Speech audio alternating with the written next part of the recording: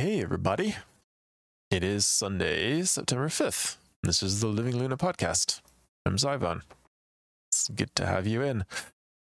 So we're recording this for the new moon that is happening, I think, tonight or tomorrow night. We're very much in the energy of it anyway. And yeah, some people will see like the dark moon as this time, and then the new moon when the first like sliver of light appears. So there is that, like dark moon, new moon. Not quite the same thing, potentially, depending on how you view it. But we're definitely in that time. We're very much stepping through that portal. So I pulled a card from Smith Rider-Waite Tarot deck. And the card that I pulled is the Chariot, which I think is one of those situations where like tarot tends to be kind of literal for me. And the Chariot is, a card of like kind of moving along, but also potentially moving on, depending on like where you are and how you read it and what your kind of idea or conception of tarot is. Like the Chariot's the vehicle that takes you a certain distance. But the closer you look at it and the more you think about it, the more you realize that it's not necessarily, the best vehicle to take you all the way. And you can certainly, live inside your chariot and be the person depicted in the card. But it's not the whole of our experience, because there's always something beyond what we have right now. So sometimes the Chariot is about just like recognizing when you've gone as far as you can and moving on. It's sort of interesting pulling that in this kind of dark moon, new moon time, especially like at this time of year before in the northern hemisphere anyway, the autumn equinox is fast approaching at the end of September. We're sort of entering that kind of liminal time of the world where, after all the growth of summer and everything, that things start to die off. We have the last, big harvest, and then things start to become fallow, and we head into winter. But it's not really, a death in that sense. It's more like a hibernation, going in before coming out again in the spring, So it's kind of funny pulling the Chariot in this particular time frame, where, you have that evaluation of like, where am I? What am I taking with me? What am I shedding? What are the new things that I'm picking up? What's the vehicle that's going to take me on from this point? And what time do I need to spend looking at where I am and where I've come from and where I'm going? That's kind of interesting from that point of view. And then so I do inline skating, aka rollerblading, although rollerblade is a specific like trademark. That inline skating is kind of the more generic term.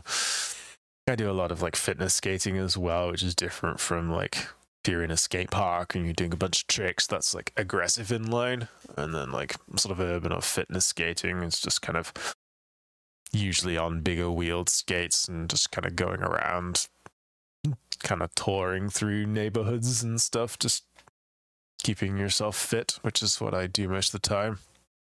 And I used to skate a lot in my 20s, and then there was like a 10+ year gap where I didn't skate at all. And then I got back into it several years ago. I was doing a bit of aggressive skating, and then the pandemic that we're in happened, and a lot of the parks kind of closed and reopened, and I just kind of stopped doing it and got more into the like urban side of things just to keep fit. Recently, I've been trying to get some of my, like, not necessarily tricks, because they're not, like, complicated, but some of the jumps and parts of aggressive that are useful in urban, like when you want to cross a street and you get to the other side and there's a big curb, and you can just jump from the road onto the curb. You don't have to go find like the part that's cut out for a driveway where you could go up, those sorts of things. Or like there's a garbage can that's been tossed aside carelessly, you can jump over it instead of having to like stop and work your way around it or whatever. Some things like that are kind of useful little things. And I haven't really done a lot of that stuff for probably a couple of years since, I guess it's been like, what is it, a year and a half, year and 3/4, this situation that we're in right now. So that whole time I haven't really done that kind of stuff. So it's like a little bit odd getting back into it. And then on the bigger skates, like the kind of dynamics of it change a little bit. So I've been trying to get my jumps back. I was kind of getting there, but still not really feeling confident. And then something happened the other day where I was practicing on this one curb that had this little bit of like a grass kind of verge up on the sidewalk. So you had the roadway, the curb, a grass verge, and then the actual like pavers of the sidewalk.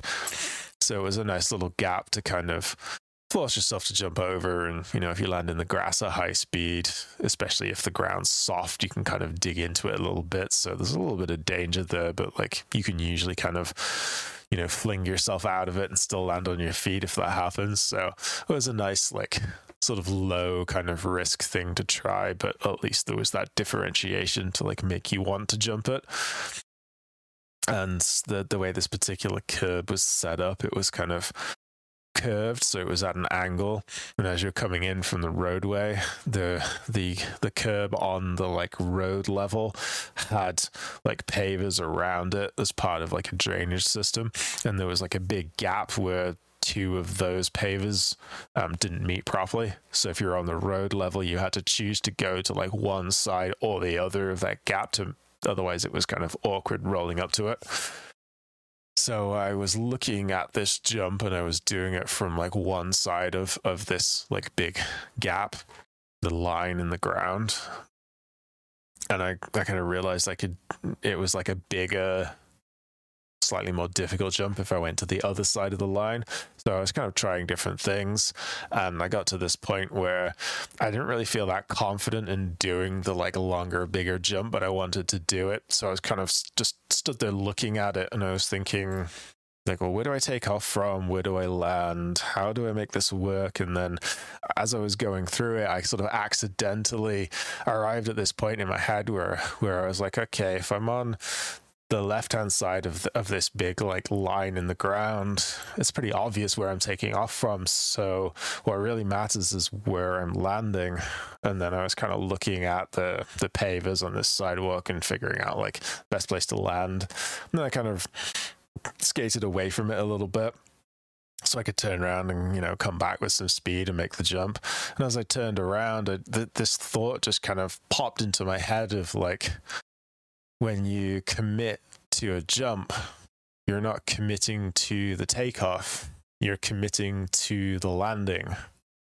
And that's just been stuck in my head for the last like 3 or 4 days, because I think it's so meaningful in life in general, like beyond like the actual like literal physical situation that I was in. When you commit to doing something, starting can be the hardest part, but once you get started, having the purpose and direction to make it to a conclusion, to actually complete something, is often more difficult than initially starting. Like once you get past that entry level, knowing where you're going and what you're doing, and sometimes even knowing what a conclusion looks like, is very difficult. And in just that same way as like when you jump something, if you're so focused on the takeoff part, once you take off, you don't really know where you're going. So of course it's going to be hard to land that jump because you have to make it all up in the air as you're going. And what if you didn't put in enough power, or you put in too much power into the jump? then you're going to miss your landing. There's not a lot you can do to adjust that in midair, so you have to just kind of take the landing as it comes. But if you think about and focus on where you're landing, then in some senses the takeoff doesn't really matter, because if you know where you're going to do the right things without even really thinking about it, you know? So I've been kind of thinking about that a lot, and it's something that just won't leave my head. So it's kind of funny that, pull a tarot card and get the Chariot, because I feel like all of that kind of ties in together with like the new moon and the equinox and these like micro and macro senses of like going inside, figuring out like what you want to keep, what you're taking with you, what you're shedding, all those kinds of things. Like I feel like all that ties together. Like I have a couple of projects that I've been working on, like not for my job, just things that I'm working on for the pleasure of it. And I haven't got them to a state where I can give them to people yet. And I keep thinking it's because of this or because of that, like because of this thing that I want to do before it's ready to go out, or this other thing that I want to do before this is ready to go out. And well, I think what it ends up being is that I didn't really know what the end goal was when I started on these things. I was just noodling around. But once you have that idea of like you want to take something and release it to people, it has to be in a state where they can interact with it and use it in a meaningful way. And so it's because these projects just kind of started off as like nothing and ended up being something that I want to share with people. I don't know where the landing is. I'm not committed to that landing. So that's something that I need to kind of go back and evaluate for myself. And it just makes sense. It's one of those like sound bites that like once it clicks in your head, it kind of ends up living there for a bit, or at least it has for me. Yeah, and with that being said, I think that's about it. I've been kind of struggling lately because my own practice isn't really where I want it to be either. I think this also applies in that sense as well, where I'm not really sure like where I am in the kind of magical practice that I have. Like I'm not really committing to the right things.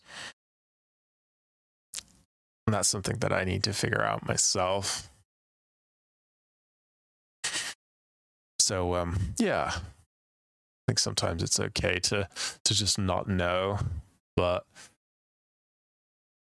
it also helps to figure it out so that you can actually move forward. Yeah, and with that being said, I think that's it for this episode today. So we'll be back in a couple weeks with another one. Hopefully this was helpful to some people, and hopefully next time I'll have different insights to share. We do generally record the podcast live on Twitch, and we do have a Discord community where we talk about various things, including video games, but also all of the esoteric and witchy kind of stuff too. So those links will be in the show notes if you're interested in joining us. And yeah, thank you for listening. Hope you have a great day.